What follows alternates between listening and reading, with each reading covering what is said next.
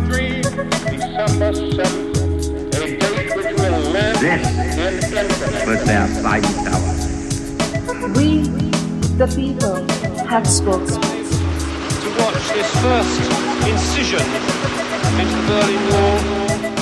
Hello and welcome to Inside the Writers' Room, a podcast by the Choices program at Brown University, where we take a look at some of the debate and discussions behind the writing of Choices curriculum for high schools. We hope that these conversations will help spark ideas for the classroom.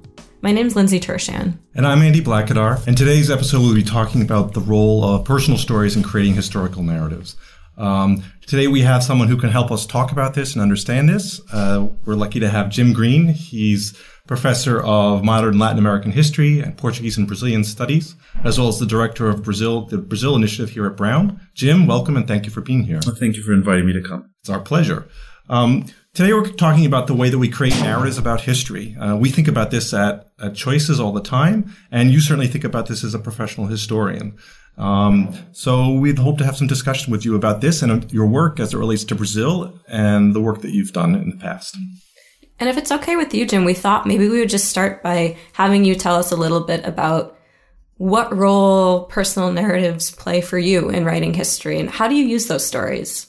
Well, so if you're looking at contemporary history, that is things that have happened in the last 50 or so years, a wonderful source is people's lived experiences and the way they can relate to them or talk about them. And this is a wonderful way to complement documents and other materials that can talk about the past and give us windows into the past. Like everything that we use to write history, we have to understand that it has a bias, that it has a perspective, that it has a point of view. And so just as a newspaper article might have the point of the view of the journalist or the publisher that's publishing the newspaper, so a person remembering their past has a point of view, what they remember, what they think is important, what they forget, what they choose not to talk about. So one of the challenges is to first find people who can talk about the past, convince them that this is a good thing to do, and then listen to them and ask them pointed questions, and then also take that material and draw from it to figure out what is particular about their bias and their point of view and how we can understand that as part of understanding the past. Mm-hmm. So how have you used them exactly? Can you give some examples from your work, and why did you choose them? And what were the bigger narratives that you were trying to tell? So the book that I can think of that makes kind of sense to talk about here is a book that I wrote called We Cannot Remain Silent, Opposition to the Brazilian Dictatorship in the United States. And it was a story of a group of clergy, academics, Brazilians, and other activists in the late 60s and the early 70s who carried out a decentralized campaign against torture and repression in Brazil. And so I've collected materials, newsletters, bulletins, newspaper clippings, but they didn't tell me the story of how these individuals actually did the organizing that they did, what led them to do that, what were the motivations, what were the obstacles, what were the challenges. And so tracking them down and having them recount their histories, remember the past, and then piece that together, because all of them had very partial memories of the past, was a way that I could reconstruct a narrative, a story that could not be found any other place. It wasn't in writing anywhere. This was an original story that never had been told, never had been collected, never had been put down. So, for example, interviewing a clergyman named Bill Whitfield, who was the head of the Latin American department of the National Council of Churches, who received testimonies of people who had been tortured in Brazilian prisons and took those to the Inter-American Human Rights Commission of the Organization of American States to look at them and to decide whether Brazil had committed human rights violations. Recounting his story gave me a window into the process that led him to become involved in Latin America, to be motivated by this issue of human rights, and to carry out ongoing campaigns. Something that I would love to hear you talk a little bit more about. I know you've done extensive work studying Herbert Daniel and his life. And I guess one question that I have is, how did you come across him as a figure? Why did you choose him? So Herbert Daniel is a person who is not known by anyone in the United States, and even he's not well known among Brazilians. But Herbert Daniel was a medical student in the city of Belo Horizonte, Minas Gerais in the mid-60s. He came from a family of people who were involved in the military. But when he went to medical school in 1965, he became increasingly politicized about the fact that the military had taken power in 1964 in a coup d'etat, and there was increasingly repressive things happening at the universities and in the country as a whole. And he decided, along with other people such as former President Jim Rousseff, to join an underground resistance to the military regime and carry out radical actions to try to overturn this military government. What was interesting about Herbert Daniel is at the same time he was realizing that he was gay. And he didn't know how to deal with that because the climate at the time was not gay friendly. He felt that he couldn't be a radical activist and also be gay. And so over the course of time, he came to the conclusion that he had to hide his homosexuality, repress it, in order to join this group and to be involved in these activities, these underground activities against the military regime. And when these activities ended in failure and the organization he was a part of disbanded because most of the people were arrested, some of them were killed by the military regime, he ended up going into exile in Portugal and in France. And in exile, he kind of came out again and accepted his homosexuality and challenged progressive people in Brazil to their homophobic ideas. So I was interested in this topic in general and had read a semi-autobiography that he had written. But he had passed away. He had died of AIDS in 1992, so I couldn't reach him. And I wanted to write a biography of him. I thought he was a very unique person, but I didn't know how to do that. And then someone said, well, his mother is alive. You should talk to his mother. She lives in Belo Horizonte. So I got her telephone number and I called her. And I asked if I could interview her, and she said yes. And I literally got a plane ticket, and the next day I flew to her city from Rio and went to her house for the afternoon. She offered me coffee and cookies, and we talked. And she told me just wonderful stories about her son growing up. So I felt, well, you can do a biography if you know the backstory of it. But there were holes in her story. Like, what was he like in junior high school and high school? What were the things that were not in his autobiography? So his mother said, well, you should talk to his girlfriend. And I thought, he didn't have a girlfriend. He didn't tell me he had a girlfriend. And she called her son and said, what was Herbert's girlfriend's name? And he said, Laís. And so I tracked her down and interviewed her. And when she told me stories of high school and what happened to them, they were best friends in high school, close as could be. Then I realized after a 2.5-hour interview with her that I had the basis for a book. And 75 interviews later and hundreds of documents and almost 8 years of research, I managed to finish a book. So tell me a little more about why studying someone like him helps us understand history better.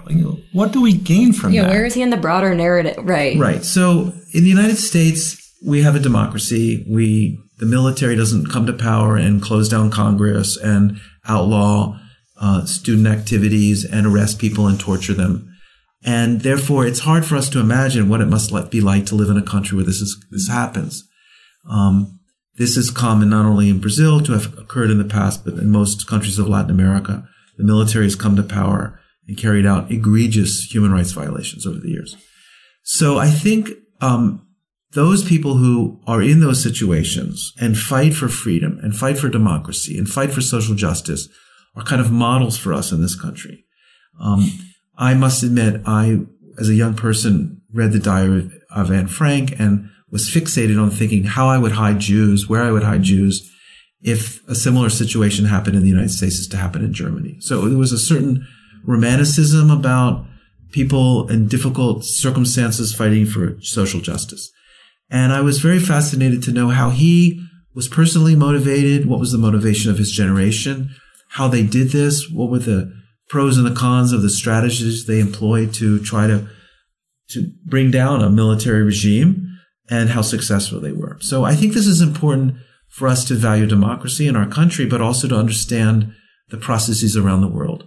The United States, whether we like it or not, is intimately involved in countries all over the world for economic, political, and other reasons. And so we need to have informed understandings of these countries. And so that's one of the reasons why I wanted to write this book.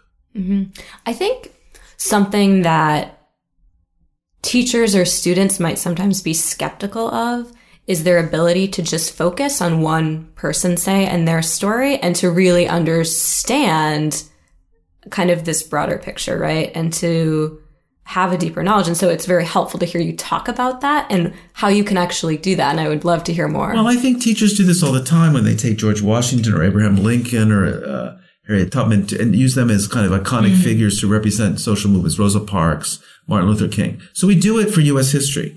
I think people are afraid to do it for other countries because they think, well, I don't know enough. I'm going to say something wrong. I don't understand the context. And I understand that. It does take training and knowledge. But you just inspired me to think about how I can make my books accessible to people other than educated intellectuals who will buy a 350-page book and read it. And so you've just inspired me to think about doing a youth version of this book. I love the idea. Well, what is the full title of the book?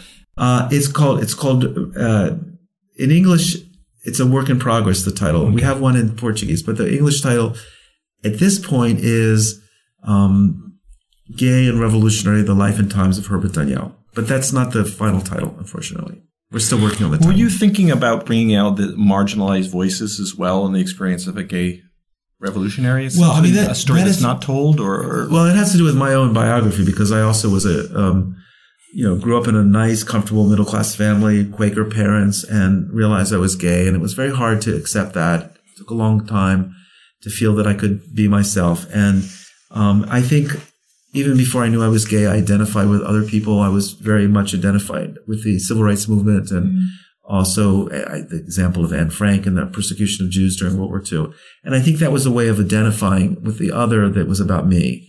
And so writing this book is a way of reflecting on my own life and my own insights and knowledge about what it means to be an outsider, to be marginalized, to have to hide, to have to keep secrets, to be afraid of being rejected, to not feeling that you fit in. All those things that gays and lesbians and transgender people experience as they're growing up is something that I experience and identify with deeply. And so I think I have a lot of empathy for others who are going through similar experiences. And that was one of the motivations for this book. Sure, and also it seems to me too is stories that aren't often told, right? Or maybe historians are reluctant to tell those stories, right. Or so it seems to me. No, and quite frankly, talking about this and thinking that teachers might think about this in the school is incomprehensible to me because this was a silence in my growing up that I think is not a silence today in school, although there's certainly people who would like to make it a silence in school. So the fact that I can be talking to you about this for a Choices program is kind of amazing to me. And that shows how social movements change society, which is very exciting. Agreed. Yeah. I mean, so on, I think, the topic of how does this actually relate to teaching in your teaching experience, because in addition to researching and writing, you teach. In your teaching experience, how have you used stories of individuals in your courses? So I find that individual stories help people understand larger social processes, and it humanizes them.